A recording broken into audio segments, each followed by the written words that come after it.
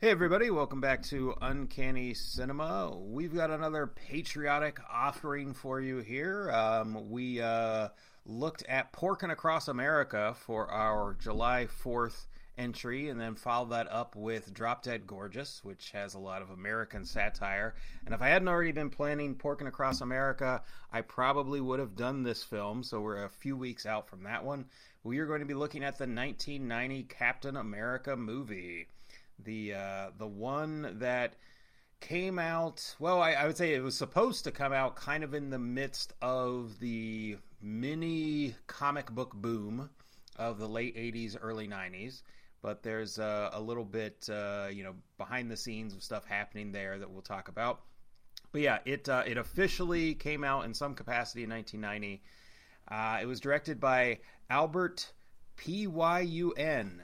Pyun? I don't know. Who did a lot of B-movie stuff. Nothing that stood out to me as super notable, but he did do a movie called The Sword and the Sorcerer from the 80s, which was like another one of the many 80s fantasy sci-fi stuff in the wake of Star Wars. And he did a couple of the Kickboxer movies.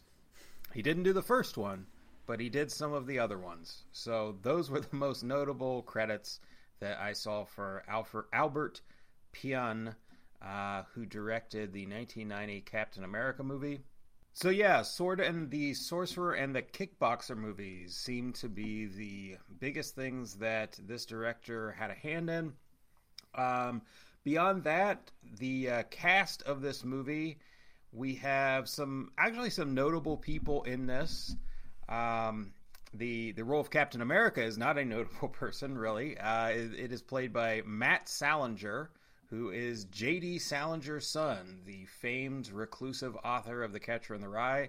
His son plays Captain America for some reason. We can talk about that later, but he has actually but he's been featured in different movies over the years. He has kind of a small career. But he has been in some stuff you've heard of. He was in What Dreams May Come. And he was most recently in The Ice Road. That Liam Neeson movie that came out on Netflix just recently where he's hauling a truck over ice and fighting off bandits or whatever the fuck they've got him doing these days. So this guy's still showing up in some somewhat major things every once in a while. I was on the fence about watching Ice Road, and now that I know Matt Salinger's in it, now that Captain America's in it, top of the queue. Yeah. So we also have Ronnie Cox stars as the president. He had been in a lot of different things, but he's probably most notable from RoboCop and Deliverance. He was one of the evil businessmen in RoboCop, and then in Deliverance, he's the guy who dies really early and kind of propels some of the plot. We have a guy named Scott Paulin as Red Skull, who I didn't really recognize him from anything else. Ned Beatty shows up, so we get a little mini Deliverance reunion, as Ned Beatty and Ronnie Cox were both in that, and they're childhood friends in this, although I don't think they actually share any scenes together. The great Darren McGavin shows up as an evil American general, who's secretly working for the Red Skull. He was most famous for Kolchak the Night Stalker, a very cult kind of series from the 70s that helped to inspire the X-Files. Then he was also Billy Madison's dad. He was in a couple episodes of the X-Files. And then probably most famous, along with Kolchak, most famously known for A Christmas Story as the Old Man. He was Ralphie's father in A Christmas Story. So once a year, 24 hours a day, you can see Darren McGavin in A Christmas Story. Beyond that, there's not really anybody significant. Well, there's the other Christmas Story connection. Which is? Did you not pick up on that? Oh, no. I had this written down. Sorry. I missed it. Melinda Dillon. Thank you, Jimmy. Melinda Dillon is Mrs. Rogers, so Captain America's mother in the 40s. So Melinda Dillon had a career where, in the 80s, she was popping up in 70s, 80s, popping up in some significant things. And then, not so much these days. She might be retired. But she was in Close Encounters of the Third Kind. She was in Magnolia, but she was also the mother in A Christmas Story. So there's also a mini Christmas Story reunion in this film with her and Darren McGavin, both in 1990s Captain America. Although, also, I don't think they share a single scene. So no, if you're looking for that reunion, you're just going to be so disappointed. Yeah. Okay, so past that, I can say that this movie had a $3 million budget. Not very good. Not really what you want to have for a superhero thing. Now, to put that into context, this is not an MCU movie. This is not a movie made, in the 2010s, 2020s. So you're thinking like, well, wait, how do I reconcile that with inflation and everything? Well, so I went ahead and checked that for you. So this movie was supposed to come out in 1990, and that's when it officially debuted in certain markets. The 1989 Batman movie, which kind of launched this mini comic book revolution, that cost $35 to $50 million is the estimate. And went on to make a lot more than that. So that one was 89, and it had at least 10 times the budget of this. Dick Tracy came out in 1990, and that was also trying to be like a prestige comic book movie. That cost $46 million. And The Rocketeer, which came out in, I think, 91, cost $35 to $40 million. And that was a Disney-backed superhero thing that was trying to be, both a comic book thing and also like kind of an Indiana Jones type vibe. So this movie is arguably trying to compete with some of this. I mean, it could have been in the works before some of these things. I don't know. But a $3 million budget obviously is going to provide a lot of limitations, which we'll look at. And I will say, as far as the release, it wasn't successful. I didn't see any hard numbers on that, but it was...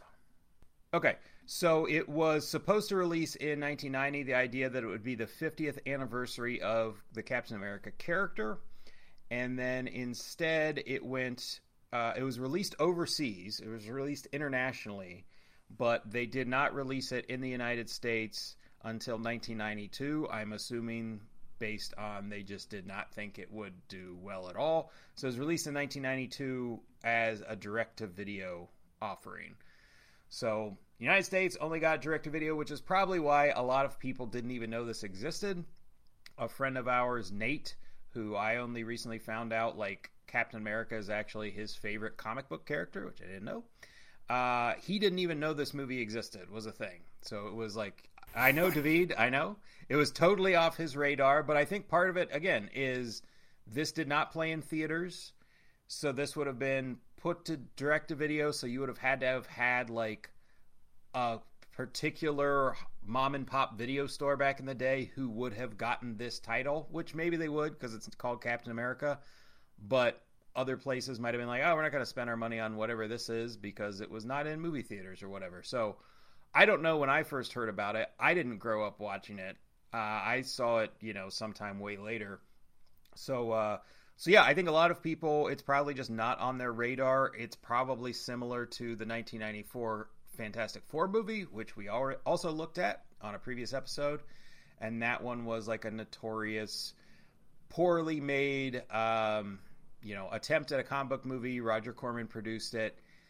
That one, you can listen to our episode. There's arguments that it may have been made intentionally to just be put in a can and never be seen. There's arguments that it was made to be released and things changed.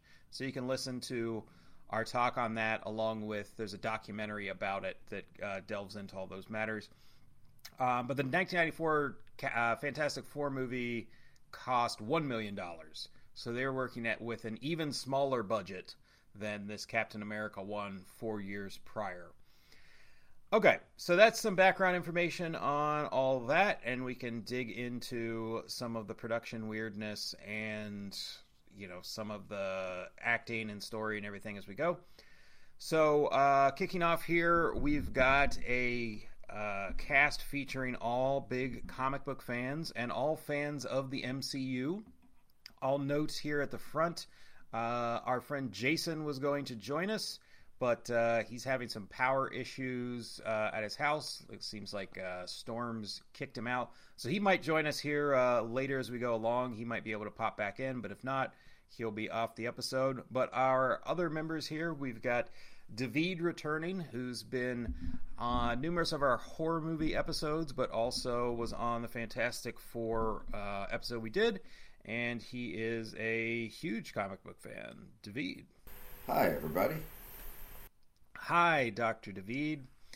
And we also have joining us here Jimmy, who is a big comic book fan. I know is invested in all of the Marvel MCU stuff, and we did a trivia recently where we were going head to head with a bunch of teams on some MCU trivia, and we did pretty well. Yeah, I'd say I was pretty happy. I think we ended up like 13th out of 50 some odd teams. Yeah. So for some people that, weren't like watching them every single week, I think we did all right. Yeah. And there was also always the lingering question of like, anything could be Googled. Yeah. And so we never knew. We didn't do it, but others could have, because it was all like an online video thing.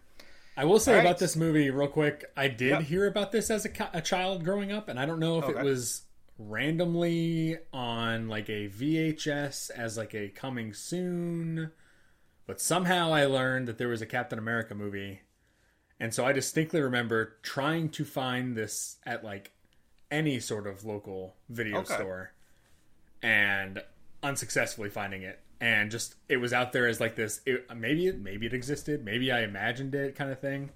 So the fact that you were like, hey, let's watch Captain America, and I'm now in my 30s, and it finally surfaced to a point where I could watch it. I was like, oh, wow. Oh, you had never seen it before? I had never seen this movie, no. Okay, all right. Jason had seen it, and I knew David had seen it, and I had seen it some years back. But I'm glad I could make this childhood dream of yours come true, Jimmy.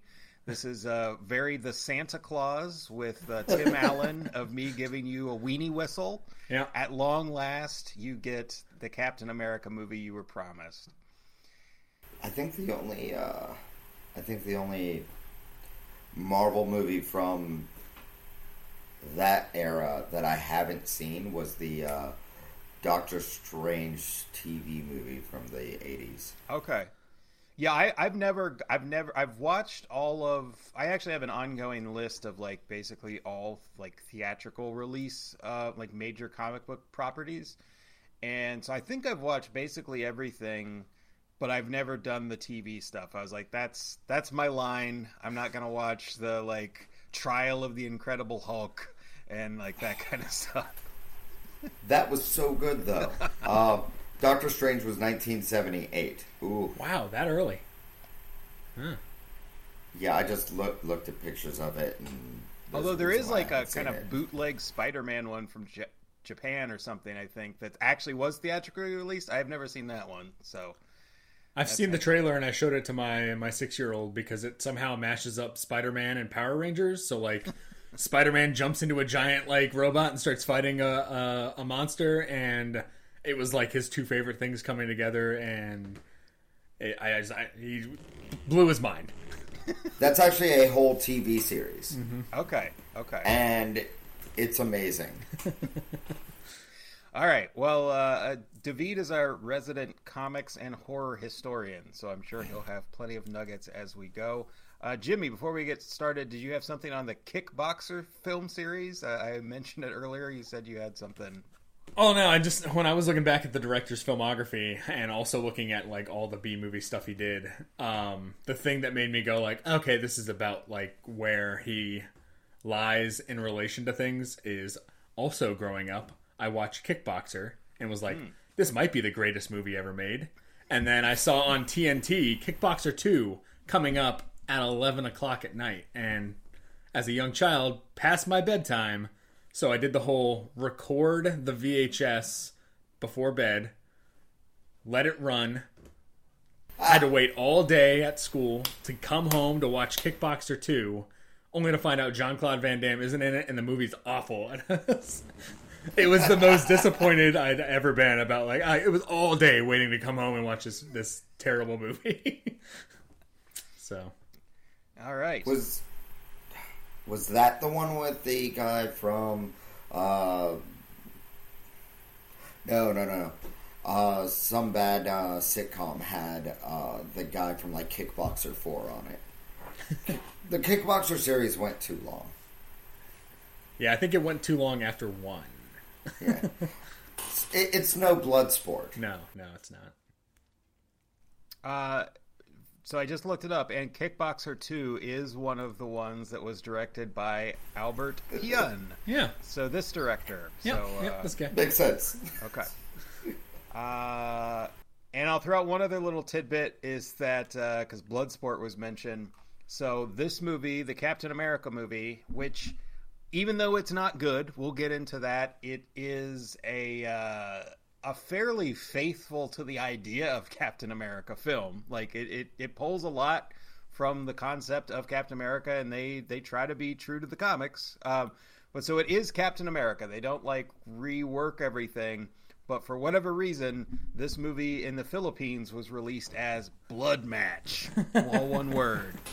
My guess is they obviously didn't want, like, America in the title, possibly because of America's role overseas, the way we are seen, or just limiting the audience of, like, oh, that's specific to that country.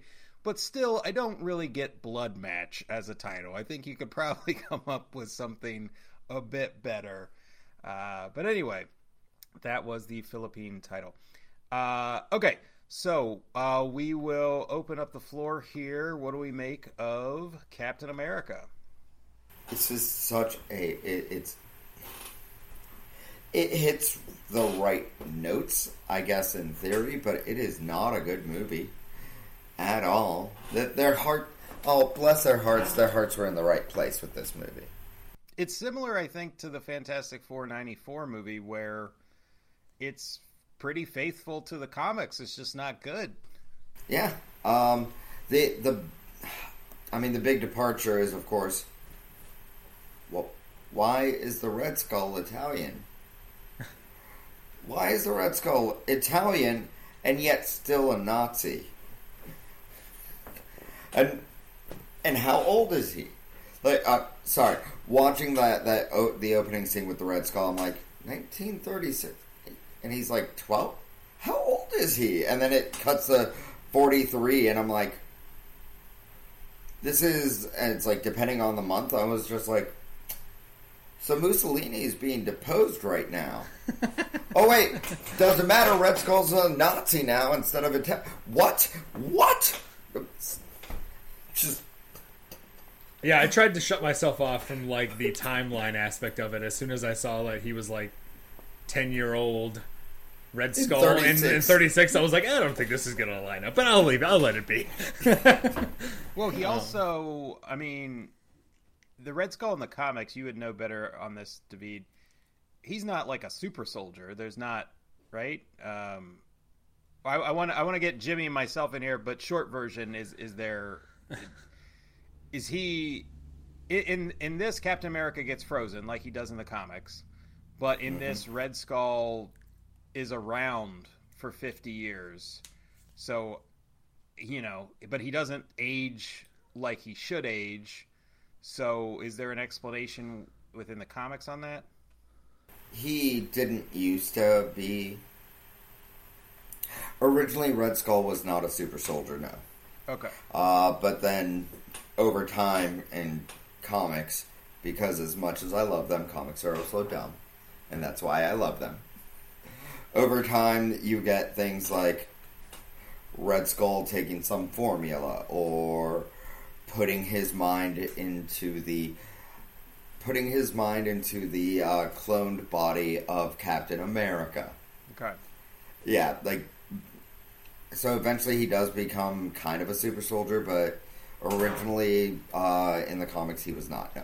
So when this movie came out, when they're making Captain America comics in the 80s and 90s, and Red Skull is still a villain, did they explain it with Red Skull got frozen too, or was Red Skull, like, super old and he, like, somehow was still alive? Oh, super old. Okay, alright, gotcha. Yeah, I think it was the late 80s. I have the issue somewhere. It was in the late 80s where Red Skull is a super, super old man. Okay. But then eventually gets his brain put into, a cat clone. Baby Red Skull. Yeah. All right, Jimmy, where you fall on Captain America, this film that you've been waiting all your life to see. Yeah. So I kind of, you touched on it a bit, but I think it's like the tale of two scenarios. Like, the 1989 Batman is what you get when literally everything falls into place and goes right.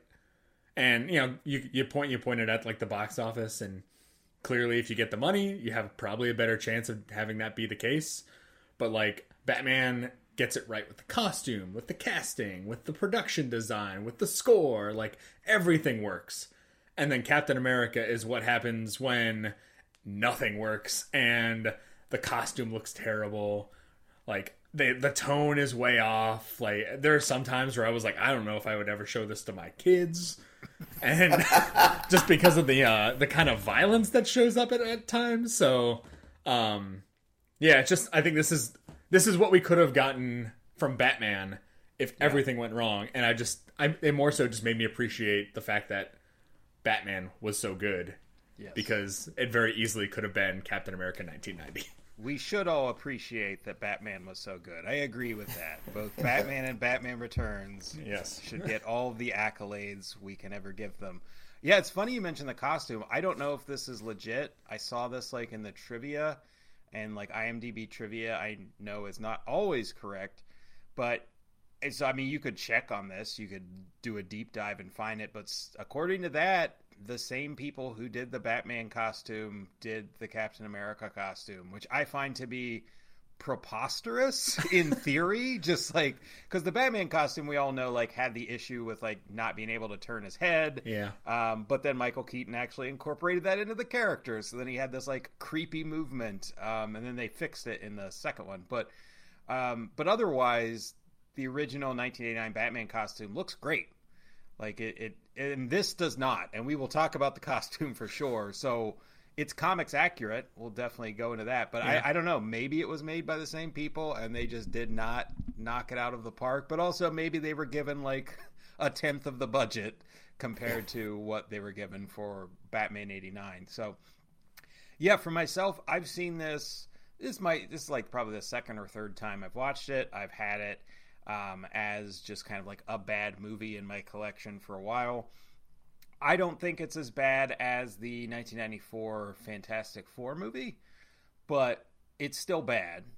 It's like, I think if you had like a bunch of comic book fans, like you could show this, I would say like you could show it like a convention for people to like kind of like drink and laugh at it. But as I'm saying that, I can't imagine maybe they do that, but I would imagine like they might be wary of pissing off Marvel people or whatever. So I don't, but you could definitely do something like this with like comic book people and watch it and drink and have fun and kind of make fun of it. But it's not the worst of the worst. It's not like the lowest bar on like bad movie. There's much worse movies than this. That said, that's about the most praise I can give it. It's not good. It's just not working. And my biggest thing, I think, because you actually do have some like good actors in some of these smaller parts, and they aren't necessarily doing a bad job in what they're being given. And I'm sure they're doing a better job than if you had no-name actors in some of those roles. But the biggest thing for me, and maybe we just launch into the discussion from here because it's central for me, is who the fuck is Matt Salinger and why did they cast him as Captain America? Because you got these other, like, not that they're heavy hitters, but like Ronnie Cox, Ned Beatty, Darren McGavin, and Melinda Dillon had all been in some like major films. So they're like major supporting actors. They're the kind of people that 1989 Batman, when they brought in Michael Gough and they brought in Pat Hingle and some of those like kind of people, or when Christopher Walken is in the second one. So they had like secondary people who are like, okay, that makes sense. Those are like some talented people for these roles. But then you just have this vacuum of Matt Salinger. And I'll say up front, he's not good as an actor. He's not good in the role. He's basically just a big goober. Like, he just doesn't feel like Captain America. Captain America's supposed to be kind of like the MCU movies have hit the right note because Captain America's supposed to be very very Boy Scout, and that's hard to make that fun and cool. But the MCU did the smart thing of like, oh, he's a Boy Scout, but he's like 100% believes in it, and then they make a lot of jokes around it. So he's kind of the butt of the joke at times, and they kind of play with it. But so this guy doesn't embody that well enough. He's not really likable. And I normally wouldn't say this, but I just feel I have to throw it out. He's not even good looking. I don't get it. Like, not that superheroes inherently have to be, but you think of like, all right, a Superman, a Captain America, like those type of characters, and you look at like how they usually draw Steve Rogers. Like, he's supposed to be this like all-American boy. And so it's like if Matt Salinger was like some handsome dummy, then it'd be like, okay, I get it. At least he like looks like Captain America, then he just can't act. But I don't understand what was the process for selecting this guy, because you could have gotten an actor of equal poor talent who was at least like a handsome dude you could put on posters. So they got like nothing to hit here. I don't get it. Speaking of posters, when I told a friend of mine I was watching this and he had never heard of it, I sent him a picture of the poster, and his response was, it's not a good sign that they don't have the actor's name anywhere on that poster. Who's playing Captain America? And then in that discussion it came up, so there's an odd connection between the death of John Lennon and this movie. Just through... I can't believe that Matt Salinger would have had a career in acting had his father not written Catcher in the Rye, and he had that baseline,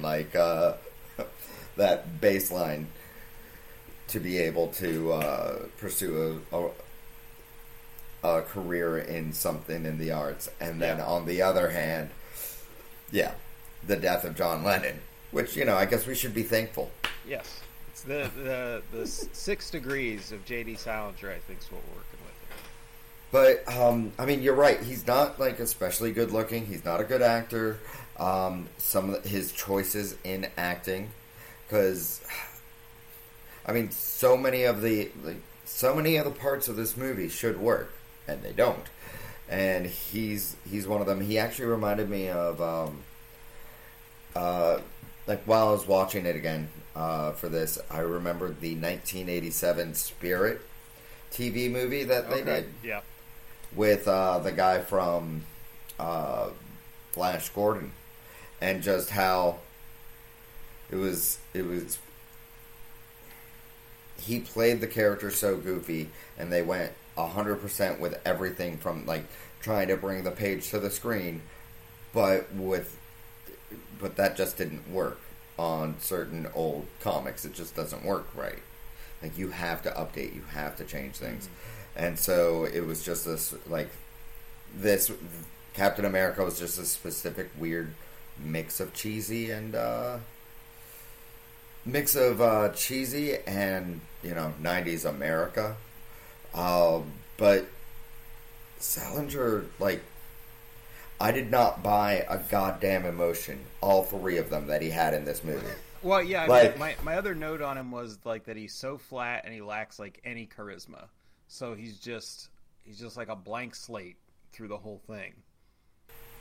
Yeah, there's a scene where he's I don't buy him as having a limp early on.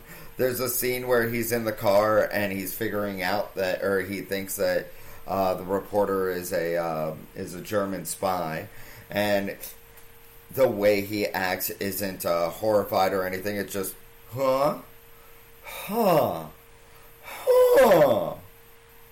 jumps out of car. You could almost see the gears trying to turn, and they couldn't. In that man's...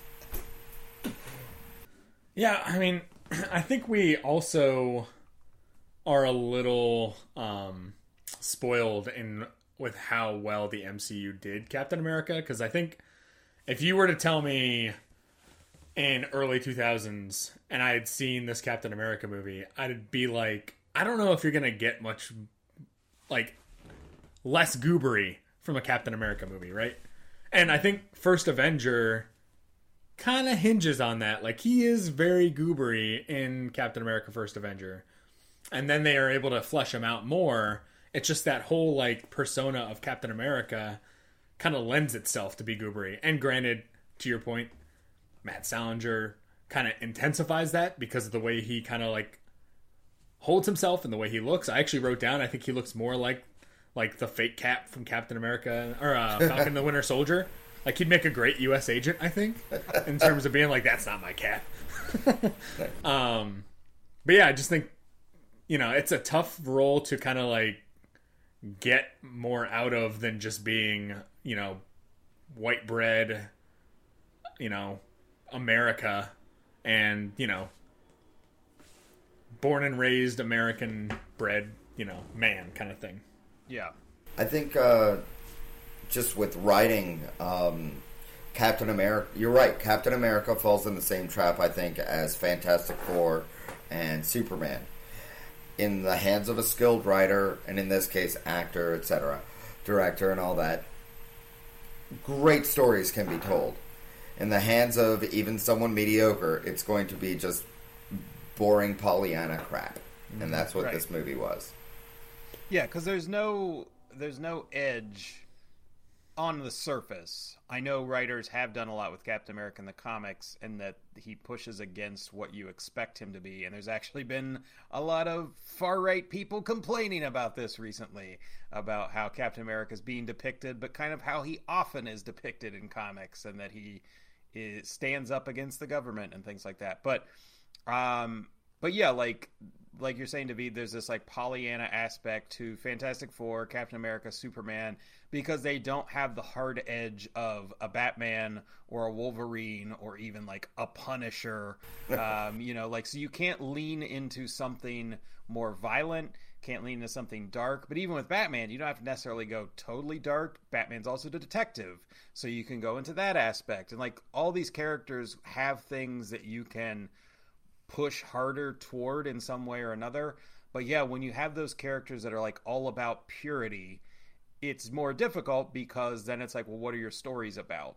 And then people often level the critique against Superman as like, oh, it's boring because he can do anything. And it's like, yes, but if you read the good stories, it's like Superman's weakness isn't kryptonite, it's everyone he loves. That's really, you know, it's Earth, you know, and so it's like, yeah, he can stop bullets, but he can't like stop his dad from having a heart attack like they do in the Richard Donner movie, which is an incredibly like, and Richard Donner just died.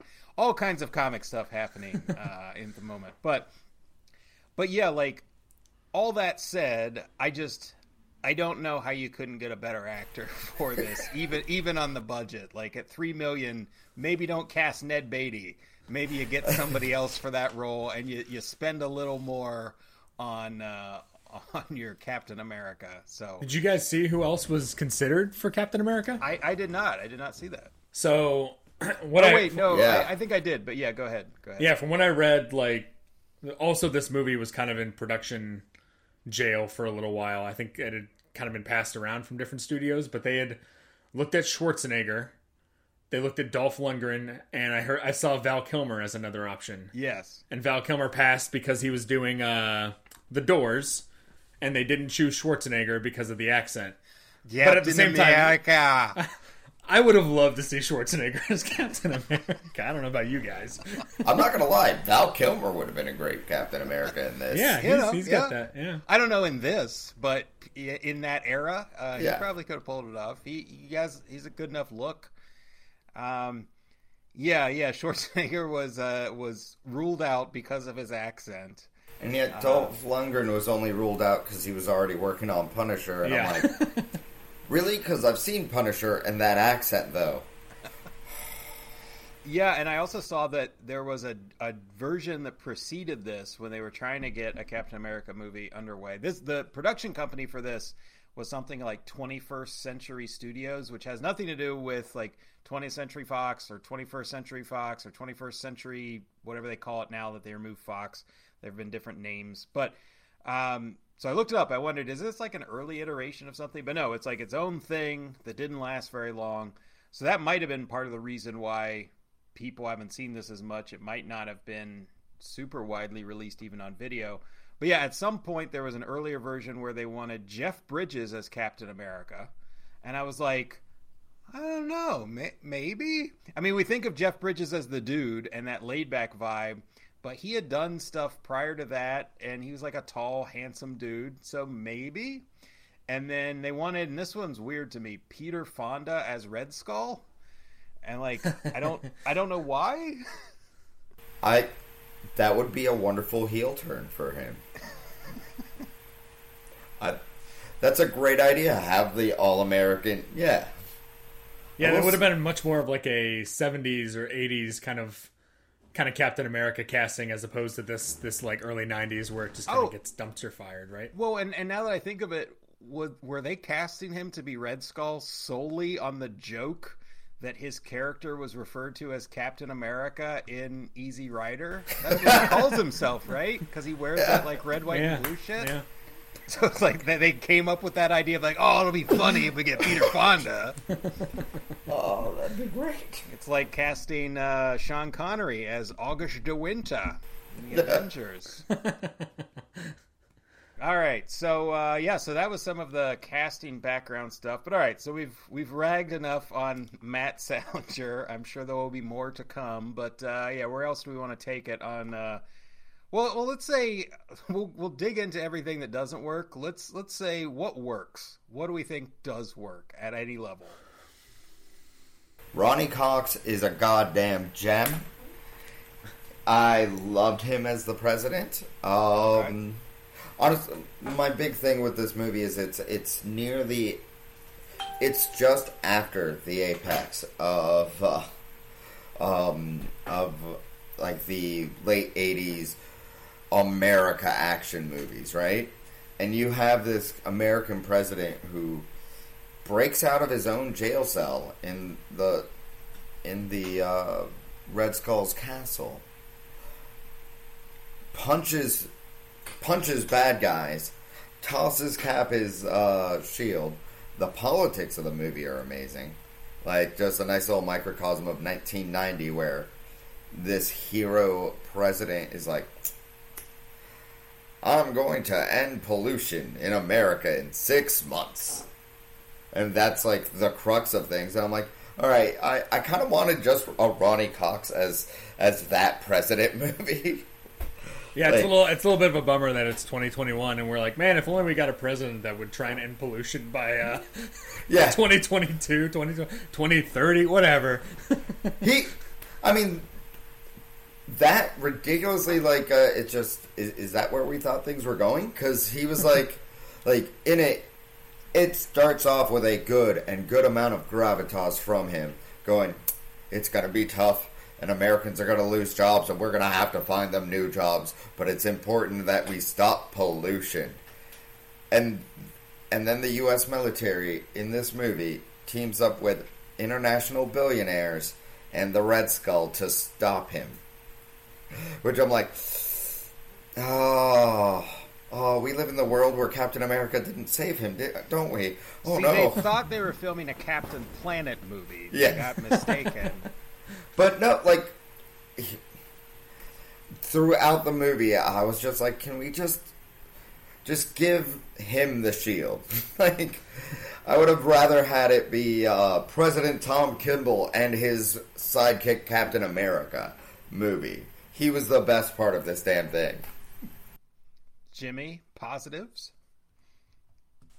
I'll agree. I think Ronny Cox and Ned Beatty, they definitely weren't phoning it in. Like, when I saw that they were in it, I was like, oh god, like, are they just gonna be like sleepwalking through this thing? And like, Ned Beatty was classic Ned Beatty of just, I loved him like behind the desk doing the research and just, he was a lot of fun. I actually read that like Ronny Cox said that this was like the greatest script he'd ever read or something. And he didn't know how this movie went like south, and I'm like, well, he's read RoboCop, he read Total Recall. Yes, he was in Deliverance once again. He was in Deliverance. Deliverance, based on like a best-selling and award-winning novel. Yeah, but apparently, this script was banging. So yeah, in terms of what went right, I think the script itself isn't awful. I think it had some bones, like you said. It had some interesting, political aspects to it. It kind of, like, the first 30-ish minutes basically aligns with the MCU's Captain America. Like, you see a lot of correlations there outside of, like, they really just quickly say Steve Rogers is the clear front runner for Captain America without providing any sort of background. I mean, it's just, he of all candidates is a number one, and then you're like, okay, I guess I'll buy that. But then otherwise, I don't know. I have a couple things I can praise it for. I'll say that I think Red Skull looks pretty good for the time and for the budget they were given. He looked terrifying. For a 3... Yeah, it's like... So, I mean, if you know the comics and if you've seen the first movie and then Red Skull pops up again in the Avengers later, I mean, it's a guy with, like, a red face that has skull-like features. Here, they don't quite do that. I mean, he still has, like, a nose, but they mess up his face with all these kind of, like, scar things. Parts of his, like, head is splitting. It's all red, and they've got him, like, deep under makeup. The only part that I think doesn't work too well is, like, they don't do it well enough to the eyes.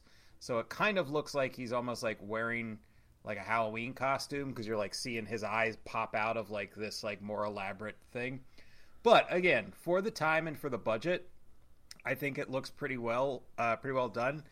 I will say when they later make him, like, more human Red Skull, he's had, like, surgeries Plastic and stuff, surgery, yeah. And so, like, now he looks more normal. He has, like, flesh tone, but he still has, like, breaks in his head, and he has hair. So, like, I honestly think that would have probably looked better for makeup if they did that look, made him red, and took his hair off. Like, he would have, like, not looked as cartoonish, but it still would have been creepy and weird.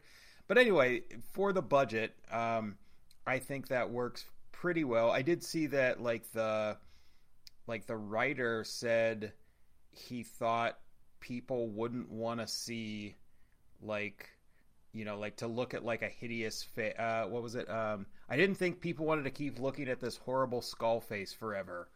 And I saw that, and I was like, of course we want to see, like, horrible Red Skull. Like, that's a comic book aspect. Like, you want the monster. But anyway, so that's why they changed it. Right. Yeah, they did it opposite of the MCU, where, like, they started off and they immediately showed you Red Skull's face, and then the rest of the movie is, like, normal.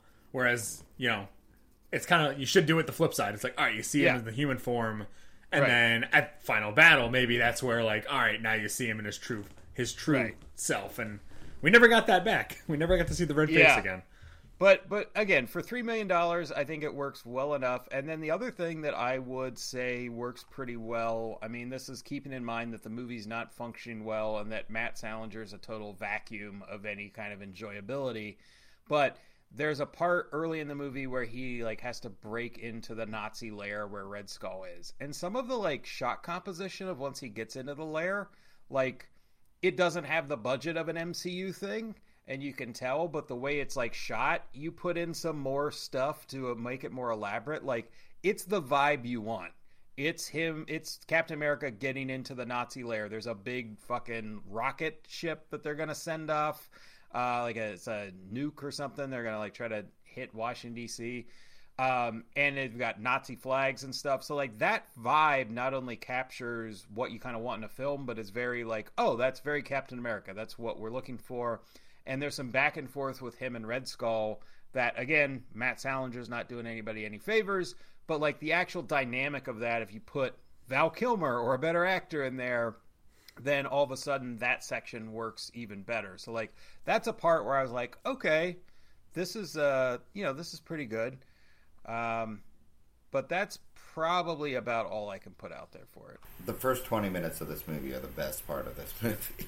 Yeah, I'd agree with that. Yeah, I would also agree. It's also the darkest part of the movie. Yeah, I mean, Captain America gets his ass handed to him in his first mission in this. Yeah. Which, and it's cheesy, but it's they choose scenery very, very well in that scene. Yeah, I will say I was also surprised that within the first 20 minutes, Cap has a encounter with Red Skull, gets his butt kicked, and then gets shot off in a rocket. I was like, that seems to be like a climax in some other movies, you know, like where they're having a rocket. And it was here as well. True. Well, I think that's what I feel like that's what they did right in the MCU, and to some extent in DC with Wonder Woman, going like, all right, let's just set the first one in the past, just do a complete period piece so that we don't have to rush it, because this movie felt it just, we have to cover his origin, but we also have, no one's going to be interested in Captain America in World War II, I guess is what they thought. They just didn't have budget to do it in World War II, yeah. Yeah, so they just shoved it over into the 90s and, well, late 80s, I guess, for filming. And it's just, no, I want more World War II Cap stuff. And so MCU gave us that. They didn't shortchange us on his origin story. Yeah. Oh yeah, the MCU approach for that, and then the Wonder Woman approach. Yeah, they were the smart ways to do it. Because yeah, you don't leave the audience hanging of like, oh, that stuff was really cool. Like you give them a full movie on it, and for both Wonder Woman and Captain America, that's how they appeared. I mean, Wonder Woman wasn't World War I when she came out in the comics, but you know, a comparable kind of vibe to it. But yeah, I mean, so it's like you get a Captain America movie set in the era that he came out in, which is a cool thing. I'll throw out one other note I had that I will give some slight praise for, is they had a stop motion rat, and that was pretty cool. Yeah, I liked it. Yeah. Pretty well done. It was like a rat that they had tested the super soldier serum on, and they like made it into this monstrous thing. And yeah, they do some kind of stop motion thing to show it, and it's like red and hairless, and it's like 3 or 4 times bigger or something. So I liked that. All right, so with that out of the way, what isn't good? Okay, so why was it for a niece and not Sharon and not Peggy Carter, and yet the niece is still Sharon Carter, who would be Sharon Carter? Also, this movie did like the Cap having a thing with his World War II girlfriend's like, in this case, daughter, or in other things, niece or whatnot. Yeah, that just doesn't work unless you've got like 80 years of comics to deal with. But it just, sorry, that was one of the tiny things that stuck with me. I'm like, is that supposed to be Sharon Carter? Why? And then the other big one is just when it comes to pieces that are there and should work, could work, but don't. The Red Skull's daughter is there. Fantastic. She's a great character. Oh, it doesn't work in this movie at all. Like, at all. You get no real backstory on what's going on with anyone. It's just, here are these people, here are their names. Is there a reason why we should care? No. Right. Yeah, I think bringing in the daughters of 2 other characters, you know, I will say I appreciate that. Like, basically, the Red Skull had like an all-female, you know, bad guy gang. That was kind of cool, you know, and like bringing her in to be kind of like the, you know, one of the big bads was, you know, not something you'd normally expect out of the Red Skull was very progressive. He was, right. You know, he's been around for a long time. He's seen a lot of stuff. So. But no, I think that was almost, you know, getting into like the why Sharon Carter. Like for this movie, I kind of just tossed it up of like, why not? You know, like they're just I think they're throwing stuff at the wall and seeing what sticks. In terms of the thing that I think works the least, I don't know. You want to jump into the costume? Yes. The costume sucks. Well, so there are aspects of the costume that aren't bad. And I think when you're further away, you're like, okay, like the boots look cool. It's very traditional to the comic book costume. It is very authentic when it comes to like a translation from the page to the screen. I will give them that. The thing that doesn't work is this movie is shot entirely in daylight. And I think to your, like, you mentioned, all right, maybe it's budget related. Like, Batman was shot pretty much all in darkness. So I don't think you see as many of the blemishes in that costume. Because, there are some. Like, there's probably, like, the big zipper in the back of the Batman costume. You just don't see that often. But with this one being in the full daylight, all issues are on display. And the biggest one is, like, the piece of rubber that goes between his eyes that just I don't know what it makes him look like. But I think that is the point of the costume that makes it look the most ridiculous. I don't, that's the part that I don't understand. So, like, if you've read the comics, if you've seen the MCU one, the first Avenger, so they have Captain America in essentially his traditional garb, although in the MCU one, they give him, like, his old shield with, like, the points and stuff. So they have him in that briefly as, like, part of USO tour. Like, so it's the MCU will do these kind of nods. They did it in WandaVision, so they'll do these classic character costumes, which I like. It's fun, but they do it in a way that makes sense in world. So it's like, oh, okay, they get to be in this thing, but we're not really going to have them running around in this for 2 hours because it's just not going to look good. It's the same thing like when they made the X-Men movies. They, I feel, wisely decided, these costumes aren't going to translate for a lot of these characters. And so then they altered them. And some of them you might have been able to push it farther. But yeah, the weird thing on the Captain America one is like the piece that goes between his eyes is so stretched out to the point where it's nearly covering part of his eyes on each side. And then the eye hole like goes past his eyes to his temples. And basically what it looks like one of two things. Either they cut it wrong or they made it for a different person and he is like wearing someone else's costume, because it's just like, I don't understand how you wouldn't have had like screen tests and have somebody be like, hey, the rest of the costume looks okay, let's fix that mask. But it's like they were like, fuck it, we'll do it live. We got one mask, we can't make another one, we're going. The ridiculous thing is they did make another one. That was the second mask. What was the first one? He just had no eye holes? No, the first one had ear holes. Well, I know about that, yes. Yeah. So, I'm just saying they had, because, he's got rubber ears on the mask. Yes.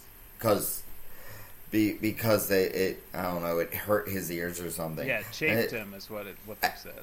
At which point, just get rid of the ears then. Just cover, don't make... But, no, I'm just saying... They stopped and remade the mask because there was an issue. But they didn't look at the eye holes and go, while we're doing this, since we have to remake it, let's go ahead and fix the whole damn thing. No. We're going to fix this one issue in the most asinine way. And fuck it, that can stay. I will say, though, that although I've known the rubber ears thing, like, on the side... I don't think it's, like, noticeable. I think if you know, it's like, oh, okay, that's a funny trivia thing. But I don't feel it's, like, as you're watching it that you can tell. Yeah, I don't think the ears are, like, the worst part of the costume, whether they be rubber or real. I just think, like, that mask makes him look almost, like, slothish from the Goonies. Yes. Like, and I think it's because the eyes just are, like, off-center. And it's so... I hate to say it, but that's what it looks like. And I'll say this. Sloth had more charisma and was a better hero in the Goonies than Matt Salinger ever was in this. I think, to go to your point of the darkness versus shooting in daylight, this is a rubber costume, and you see that in every movement he makes. At least in the MCU, like when he's in the he's in a cloth costume in the beginning. Like, a rubber costume like this is never going to look good in movement, which only begs the question as to why would you have him wear this rubber costume? I did see somewhere that I guess the director, I don't know. It sounds like Marvel itself had more say in this than maybe they have in other films, but he asked about using a more tactical look for the costume, maybe more akin to what we've seen in the MCU, and they basically were like, nah. Like, it's got to be the Cap costume. So maybe they were stuck in what they had to do, but yeah. And then the shield is just, it's so plastic. Yeah. It's remarkably plastic. It is a child's toy shield. They didn't even try to make a good looking, like, at a glance it looks good, but they did, as soon as it moves or anything, you're like, oh no, that's which does make it really funny when he throws a shield and it gets stuck in stonework. One weird shield aspect, I don't know if anyone else thought of this, and maybe this is something that happens in the comics a lot, and so I'm unfamiliar with it, so I'm just connecting it to this other moment. But slight spoiler for anyone who hasn't watched Falcon and the Winter Soldier, but there's a moment in Falcon and the Winter Soldier, I'll pull back a little bit, but basically where a character uses the Captain America shield and is like bringing it down on someone violently.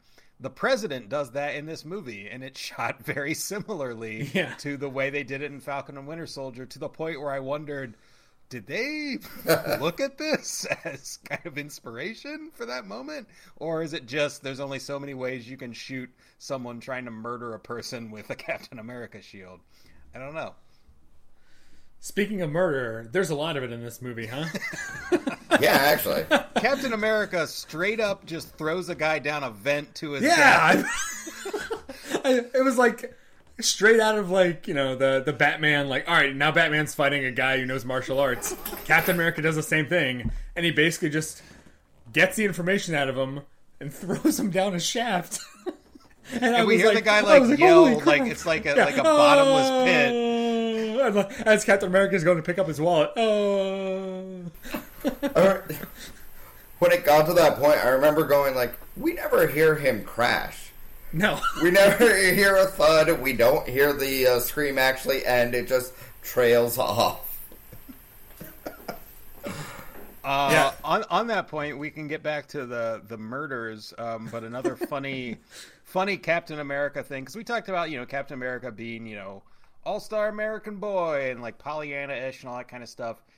And obviously you want to do something past that, or you want to find a way to make that work. But yeah, it's like, but the solution is not, oh, well, let's just make him a violent sociopath, which I'm not saying this movie does, but it's the kind of thing that people will level at Zack Snyder's approach to Superman. Rightly so, I would say. It's like, no, Superman's not a dark character. You don't understand him at all. Please stop making these and go away. But there were a couple, not violent, but just weird things that Captain America does in this that I'm like sitting there thinking like, is this in Steve Rogers' character? And like, then I'm thinking like, it might be, but why do we have to show it? So he's in the car with Ned Beatty, and he thinks Ned Beatty's like an enemy agent or something. And so he's like, oh, pull over, I'm going to be sick. And then he like goes over to the side of the road, and we find out so now we already have our hero like acting like he's car sick. Not a great look for any lead hero of a film. But then we find out, so Ned Beatty gets out of the car to go check on him. Then we find out, oh, it was merely a ruse so that Captain America could jog over quickly and steal his car. So we have Captain America carjacker, and it's just such a weird sequence because like you have Captain America stealing a car, but theoretically it's for a good reason. You have him feigning sickness, but then it's like makes him seem weak. And then just like Matt Salinger's little like tepid jog over to the car doesn't make him look heroic. And I was like, man, that's a really bad moment. And then it happens again. He does it again. Yeah, it's his go-to move. Yeah, to the Sharon character, because in this point he's trying to protect her because he doesn't want her like going into the Nazi lair. And so he acts like he's going to be sick, and she comes to check on him. He does his little jog. He steals the car, and it's like, maybe this isn't Steve Rogers' character because he's trying to find a solution that like doesn't hurt anyone. Like he doesn't want to knock her out or something. But then later, he also steals some kid's bike, but he does throw money at him. So like that's like, oh, well, I'm Steve Rogers, so here's money. You're good. So it's like these moments where like I'm so torn of like, even if they are in Captain America's character, they're the parts that I wish would stay on the page and not be on the screen. Honestly, I think he would have been like the real Captain America. Would have been more violent towards what's his face, Ned Beatty's character. That's an enemy agent. But he really wasn't, though. I know, but he doesn't know that. But no, there's a certain casualness in these movies. Well, in all of these movies, to henchmen being, and also in the comics, to henchmen dying and being murdered, where it just even in the new ones, it just Cap just tossed that guy off an airplane. That guy's dead. All right. Yeah. Yeah, but this one isn't even like this subtle one's just, about it. Boop. I mean, this one was they start the entire movie off in Italy and basically have the Nazis blow away the Red Skull's entire family and make him watch. Yikes. Well, it is on the like Captain America killing people, because I remember this coming up, some discussion online. I don't know if it was like some Twitter thread I was seeing, but people were like, I think it was when Falcon Winter Soldier came out, and they were talking about characters in that killing, and they were talking about well, the MCU Captain America is absolutely killed. One question I have is, have we actually seen him kill someone on screen? It's been a while since I watched any of the three, so have we actually seen that? That's one. And the other thing that people are pointing out, and I agree with, is that we basically trust Steve Rogers to know when it's necessary as a character. That's the idea. Mm-hmm. And like in World War II, he absolutely killed people, but that's during wartime. And so I would say that would be set aside somewhat differently from other missions. And I don't know if in the regular, like the plane thing you're talking about, David, was that in the flashback stuff, or is that like in the second or third one or something? Or? No, that was in World War II. That was okay. Yeah. Plus, he crashed the giant floating ships in Winter Soldier.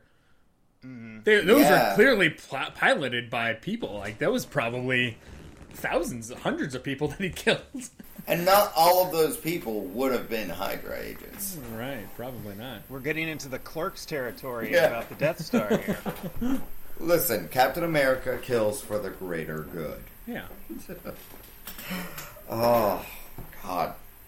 I mean, I guess it all just falls under suspension of disbelief or whatnot. It just, we're going to have to accept.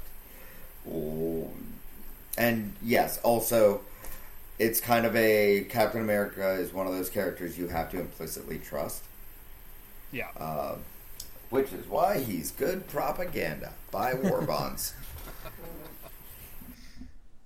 Another violent moment that I had some problems with is in the beginning of the movie. So Captain America has been strapped to this rocket that like a missile to be sent to Washington, and Red Skull is monologuing, like in The Incredibles there in front of him, and Captain America grabs Red Skull's hand.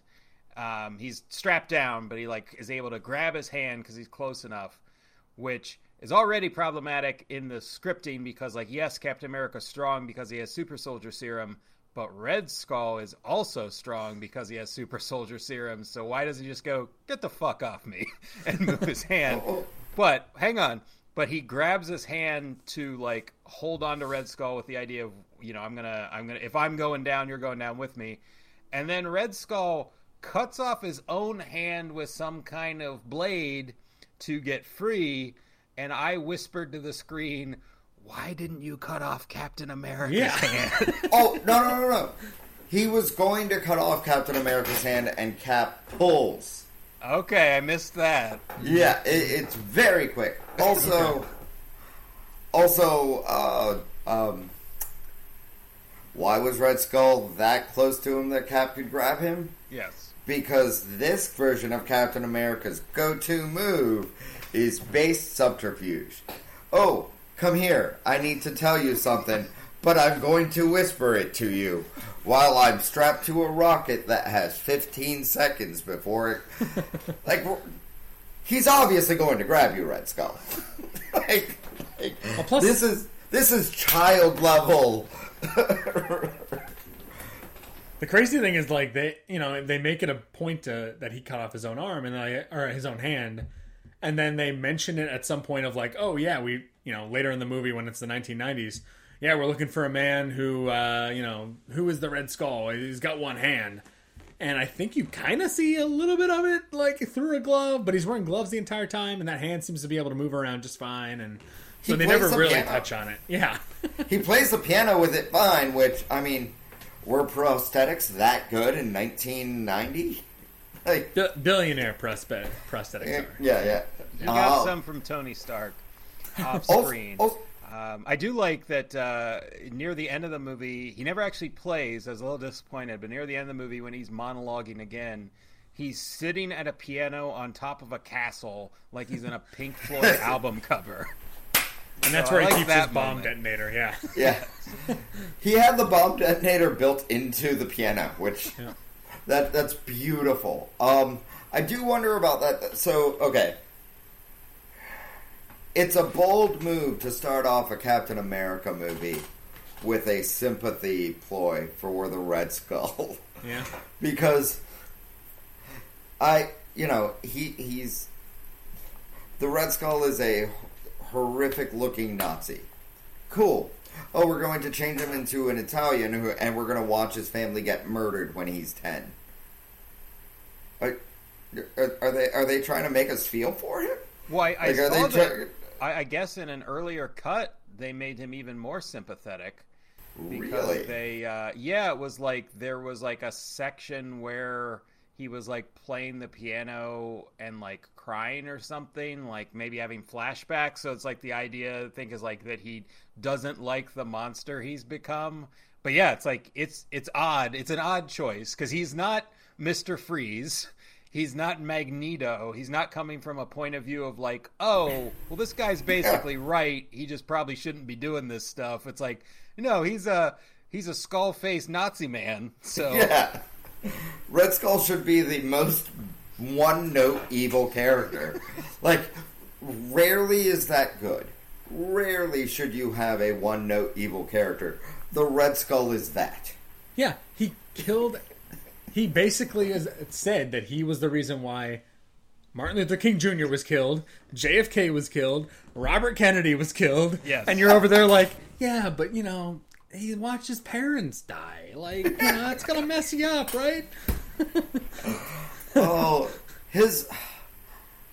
Again, the weird-ass politics of this movie where it's just, okay, this conglomeration of billionaires, the Red Skull, and the U.S. military are behind every major assassination in the U.S. in the last 50 years. Well, at least some of those groups were. It just... These are strange statements that they made in this movie. And just flat out like, oh, we're going to name drop this? This is a thing? It's a much larger story than we're going to give credence to. It's just, oh yes, we're behind everything. So moving on. If you want to talk strange stuff in regards to Red Skull, I saw that according to I think one of the writers on the film, so there was an older plot where the film involved a stolen Statue of Liberty by an elderly Red Skull, aided by a female death cult, so that presumably survived a little bit, cool. And Steve Rogers working as an artist for some reason, I don't know. But I got really hung up on stolen Statue of Liberty plot. Like, how does that happen? Like, how could, like, Red Skull's evil guy, whatever, the Statue of Liberty is huge. How do you steal a gigantic landmark? Do you do it in sections? Are you doing it under cover of night? Like, this is not like the Declaration of Independence in National Treasure. It's not like you can put it in a satchel. How do you steal the Statue of Liberty? Also, for what end? What does it get you?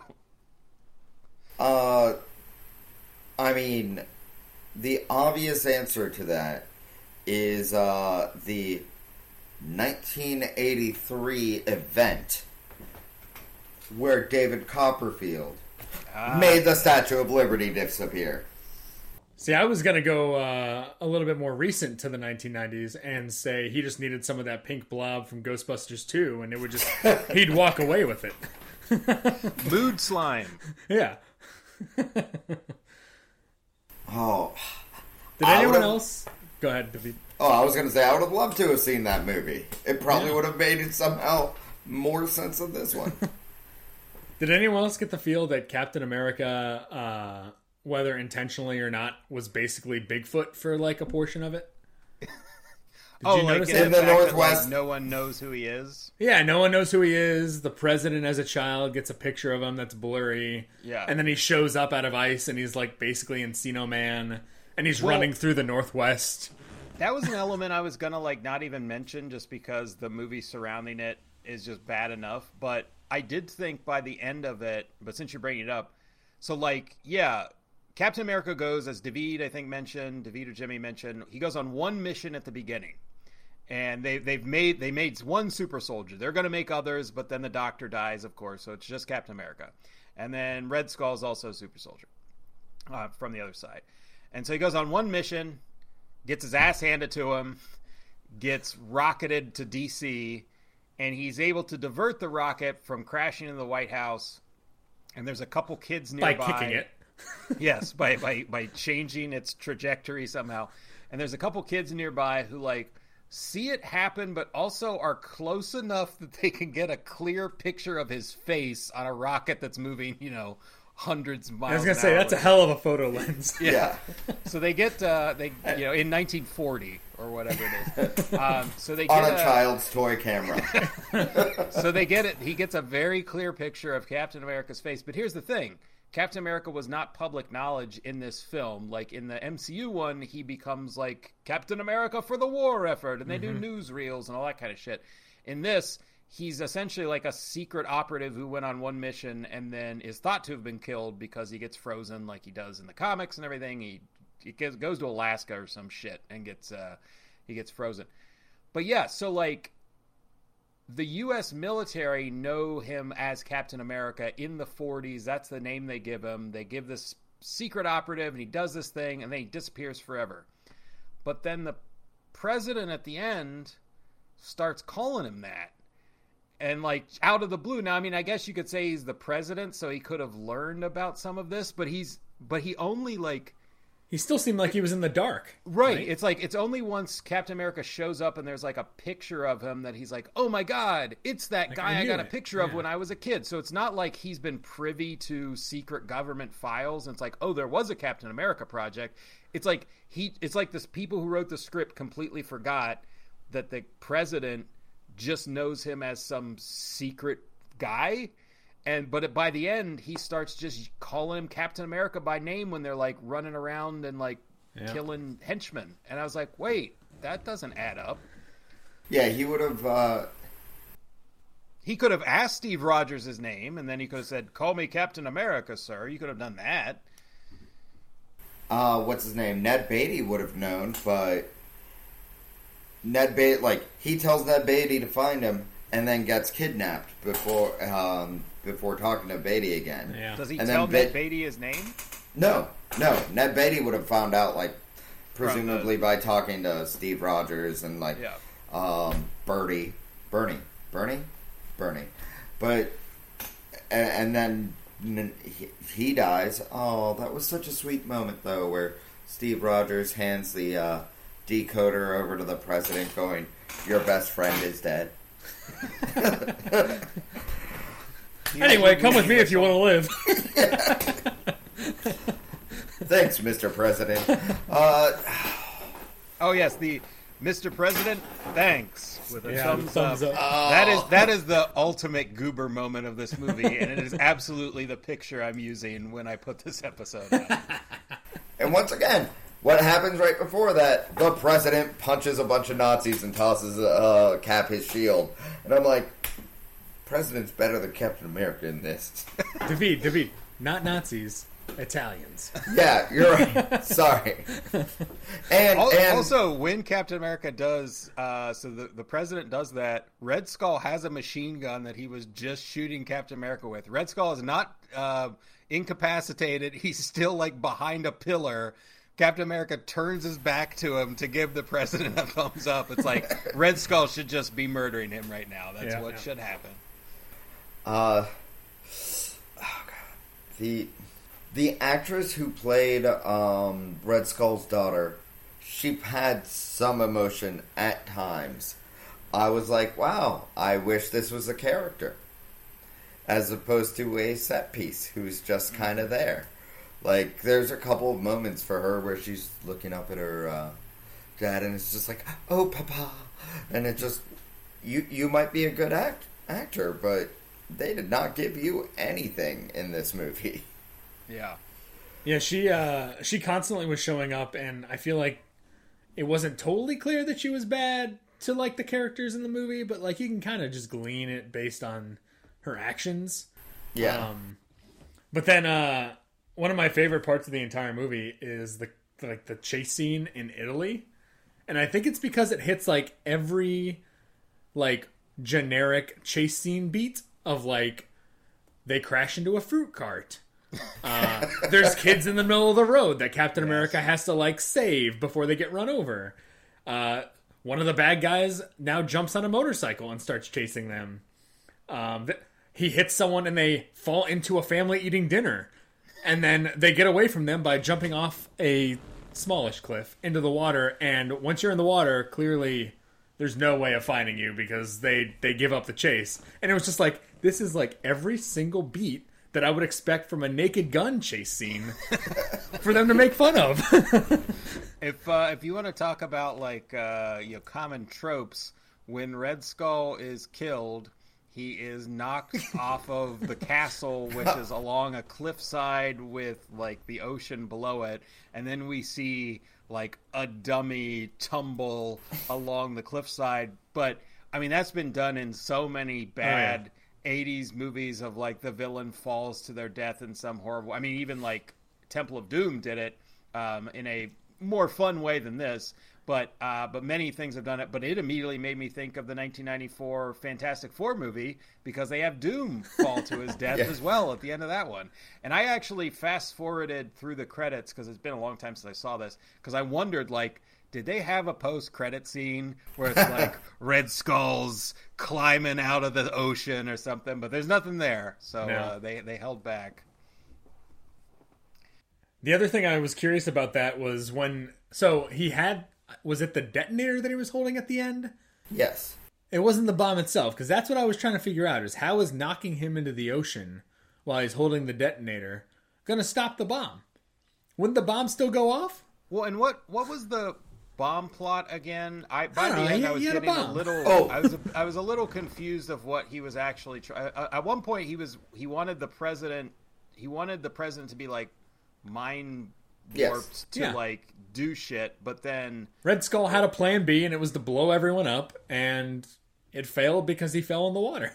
Yeah, he his plan B was to blow up himself and a good chunk of Europe. Because he mentions a good portion of southern Europe will be uninhabitable for... I caught that. I was just confused. I was like, was this always the plan and I missed it? Or is this a new plan? Backup bomb plan. I feel bad for his daughter in that moment. I'm like, at least get her out. But no, how exactly do... if that's what you're doing, why do you have a timer on your detonator that is like 5 minutes long? It was like an egg timer. Yeah. It had really cool like mechanics to it. It looked cool, but it was also if you're just like, oh, they're about to catch me, I need to, destroy everything right now. Yeah. Like, all right, great. We've got 5 minutes. Yes, well, the hero needs time to save the world, David, you see. We can't be bringing logic into these things. But to throw out a couple more tropes that I noticed, there is a soft rock montage at one point that is just brutal. It is just horrible. The movie also ends with a terrible song over the credits, whatever it is. But the soft rock montage is real bad. And then the other one, I don't know if this is all throughout the movie, but there was at least one moment where I immediately flashed to it, where the score had some very Lethal Weapon vibes.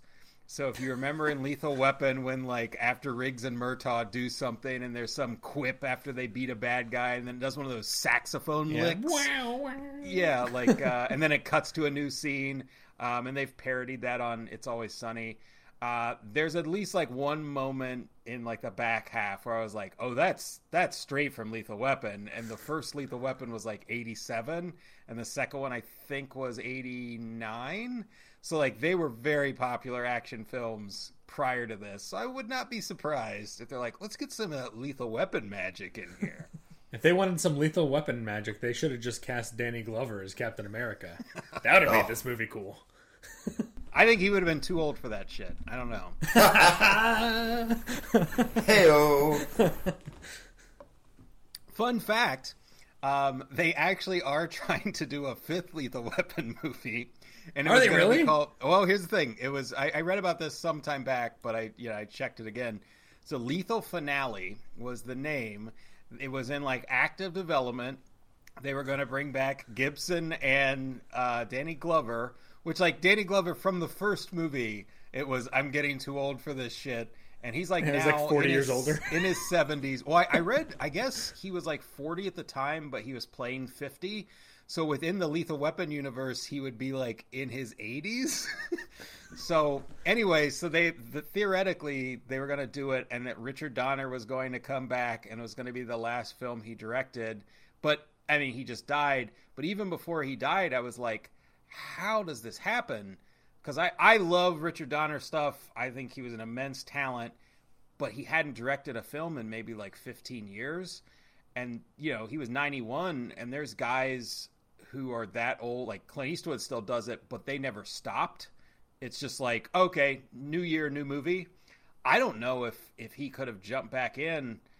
And so it's a thing that I wonder about. But yeah, I don't know. So I don't know if there will be no Lethal Weapon 5 now or what. Have Shane Black direct it. Yeah, that's actually a good idea. Yeah, set it in Christmas. I mean, aside from the fact that Mel Gibson is, you know, kind of an awful person, and should we be making another Lethal Weapon film? But just picturing a Harold Zoid from Futurama type thing. Is that just everyone making this movie is out of touch? Oh no. It all depends on how well Indiana Jones 5 does, I guess, as to whether or not we'll get another Lethal Weapon. Yeah, well, I mean, they it's not just Indy. I mean, you've got the last 10 years of all of these properties, and even like Rocky, you know, they brought him back in. I mean, he wasn't doing the physical stuff in Creed, but I mean, the model is there. But for my money, I think the ones that have worked the best is when the original creator comes back and helps as like a producing role, and they're kind of like, oh, I'm going to give insight and help this. But you bring in like a young director who just fucking loves it and gets it. Because that's what happened with Blade Runner. Like Denis Villeneuve or whatever, and then Ridley Scott's like writing the checks. And like, please keep doing that. And then the new Halloween had John Carpenter involved as producer and a wonderful fucking score. But I don't really trust him to direct that movie anymore after like Vampires and Ghosts of Mars and Reward. But I'm glad he's involved. That to me is the magic. So like, I think Richard Donner could have been good as the like doing that as a handoff to somebody else. But so you're saying since Matt Salinger and I think Ronnie Cox are still around, bring in Albert Pyun to maybe, you know, be a consultant and get, I don't know, name a director in the Fast and Furious franchise. Yeah, what they should do is, Marvel's got the MCU going. They're getting into the multiverse now. They take a page from the DC movies, and they bring back what fans have been wanting since 1990. They bring back Matt Salinger, like DC's bringing back Michael Keaton's Batman, and they bring back Matt Salinger as Old Cap, like we've all wanted, and we get that as an offshoot MCU movie. There you go. Make it happen, Kevin Feige. Except David's he's going through still so in the many rubber emotions costume. right now. I don't think any of them are good. I would. We could do a whole old man Cap, a whole old man Cap series on Disney Plus coming next fall. Old man Matt Salinger and makeup-ridden Chris Evans. Yep. Oh my God, yes. It'll be the Odd Couple. With One action. of them's good. All right. So, anything else before we wrap up? No, I'll just say I'm glad I got a chance to watch it. I wouldn't say it was, it's not going to be something I'm going to add to my collection like you did, Linton, and have it as like a... Well, I have it as a bootleg. I'll say. I mean, that's fine, and I'll probably keep the version that I watched in the manner that I was able to get it on whatever device I have it on for some future reference that may or may not ever come. But in terms of actually finding, I think they made a Blu-ray when they did the yes. the Captain America release, and I don't think I'm gonna find myself searching for it on Amazon or some other website. So that's my question of would you recommend? So, anything on that, Jimmy? I mean, yeah, if you are interested in seeing what the early '90s MCU brought about, just to kind of do your completionist, then there's nothing wrong with pulling this one out and giving it a watch. It's a tight 87 some odd minutes, and like we said, the first 20 minutes are interesting enough, and then the rest of the movie you can kind of just watch it with some cheese. And I mean, not eating cheese, but it's cheesy. You can eat cheese and watch it. The movie supplies the cheese. You don't need to bring your own cheese. You can bring your own cheese. Never wrong to bring your own cheese. Oh, sir, just have yourself a nice bottle of Italian wine. Yeah. Or Italian-German wine if you can find it. And the movie provides the cheese. Yeah. All right, David, would you recommend Captain America? Honestly, no. Like, go on YouTube, find the Captain America versus Red Skull 1990 scene. Just search for that, and you'll get that fight scene, which is the best part of the movie. And I think the movie is not so horrible as the Corman Fantastic Four, which is so bad that you have to watch it, and it's not even as good as the not good Punisher with Dolph Lundgren, and I'm like that, which was watchable and fairly good. I'm just like, this movie was so utterly meh. Yeah. Would you say it is a better watch than like Superman 4 Quest for Peace? Yeah, it's a better watch than Superman 4 Quest for Peace. Yeah. Seeing where that kind of falls, and then it's a better pantheon of bad superhero movies. It's a better watch, but Superman Quest for Peace has some weird ass shit in it that you should see. Like, this doesn't have any reason to see it. I'd agree. Yeah, I would say it's a better film than Superman 4: The Quest for Peace. I don't know that I'd agree it's a better watch, because I think Superman 4, there's more like, oh fuck, that's a weird choice. Like when Superman, I remember like a Cracked magazine parodying a thing of Superman 4, and they put like one little bit in, which was Now I'm going to use my rebuild the Great Wall vision, because at some point, Nuclear Man destroys the Great Wall, and then Superman just use I-beams to rebuild it. It's like, that's not a power of Superman. He has many, but that's not one of them. And then there's all kind of like bad special effects, and the actor's weird, and Gene Hackman is like full on scenery chewing. Like, I believe he knew what he was in at that point. But I'd say this is probably on par with Superman 3, probably along that line, which is also bad. Yeah, for myself, I would recommend it only to comic book fans. I think, like, I mean, growing up, I've watched most of them coming out, and at some point I realized, I've seen most of these, so I started keeping track and like went back and watched other things, and then as the new ones come out, I basically will always watch them. I don't always go to the theater because I don't always want to support them, like Zack Snyder and things like that. Like, I don't want to give you money, but I will watch them eventually, like on DVD or something. And so I would recommend it as like kind of a comic book completionist. I think it's a weird little wrinkle in the history of the MCU. I gave kind of an intro to this in the last episode where I talked about like the comic book movies didn't really explode until Sam Raimi's Spider-Man and the 2000 X-Men, because that was the point where we had reached a level where CGI was good enough that they could pull off a lot of stuff, and then the CGI has increased as we've gone, and obviously not all of them hold up and look great as far as that goes. But they also started to see the value of like, holy shit, these movies could make $500 million or $1 billion or $2 billion in some cases. So, really wasn't until that hit, and then it hasn't really stopped from like 2000 to now 2021. Marvel has a slate for the next number of years. DC will be doing stuff. They'll keep mining minor properties. But yeah, if you look at the history of like comic book films, Richard Donner's Superman was great and really kind of like showed you can make something very good, and it's not like kids stuff. But it took a while for other studios to like have that confidence or to think they could pull something off.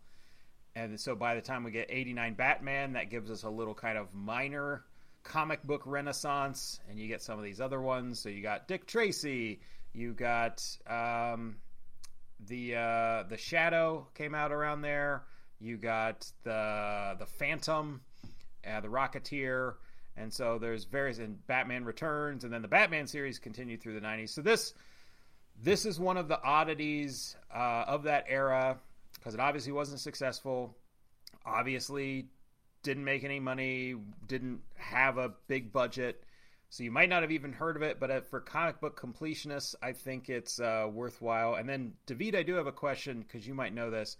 I know in the 90s, Marvel was strapped for cash and having problems, and they sold off a lot of rights to stuff, and then they went like bankrupt and reconfigured. But they sold off the rights to like kind of stay afloat, and that's why all the Marvel properties were all over the place until they eventually were able to reacquire some, and then Disney bought 20th Century, and so now they own all their characters at this point they own them, but they own them for film, except for like Namor, or that may have changed recently, and then the Hulk, I know they can't do a solo Hulk movie, which is why they keep putting him as a side character, like in Thor, and he's going to be in She-Hulk as a side character, but they can't do a Hulk movie because that's under like Universal, so there's some deal with that. But my question to Vita is like, do you know 1990, what, like 89, 90 or prior, was Marvel in dire straits? I'm just wondering how this went to some shitty production company and it wasn't at least sold to 20th Century Fox or Universal. Like I'm just surprised that none of them had the rights to this. I honestly, I don't know. I think the bankruptcy was mid-90s, but I mean, part of it might be, they're Captain America's a name, but the big hitters that they have are Spider-Man and X-Men at the time, so. Mm-hmm. Yeah. But yeah, I don't know. Yeah, so maybe this was like sold in the 80s when like before Batman, and it just wasn't seen as viable. I'm not totally sure. But coming back to my point, if you are a comic book fan, I'd say it's worth watching just for that kind of interesting little bit of, that's a curiosity. But I wouldn't recommend. I have some drinks, have some other comic book fans with you possibly, but it's not so bad that you're going to be like laughing throughout. All right, so that wraps us up for Captain America. Other than, can I find this? So this movie is out there in a few different forms. It is free on YouTube. I don't know if that was legit or somebody had uploaded it. I can't remember, but it's on there. It's on Hulu, and it looked like it was on Stars. So you can see it a few different ways online or streaming. And then they have released a DVD and a Blu-ray. I think those only came about when like the first Avenger came out. I think before that, the only way to watch this was like a VHS copy, I believe, which I think is like why I have the bootleg from way back. I have to wonder if Stars paid to get this and was hoping for an alternative Captain America and we're just, boondoggled about it, or if they were just like, we'll take anything. We're Stars. Yeah. We need some content. It's called Captain America, so people may watch it. Maybe others will be boondoggled into watching it. Yes. All right, so that does it for Captain America, the 1990 Captain America. We are going to be switching gears and looking at something very different next time. We're going to be looking at Don Hertzfeldt's World of Tomorrow series. It is a 3-part, or at least currently 3-part, potentially ongoing series of short films. It's science fiction, experimental animation. Don Hertzfeldt is the director most notable for Rejected, the kind of famous video that circulated in the 2000s. It's really good, really good series, and we'll be looking at that with a new crew. So join us then.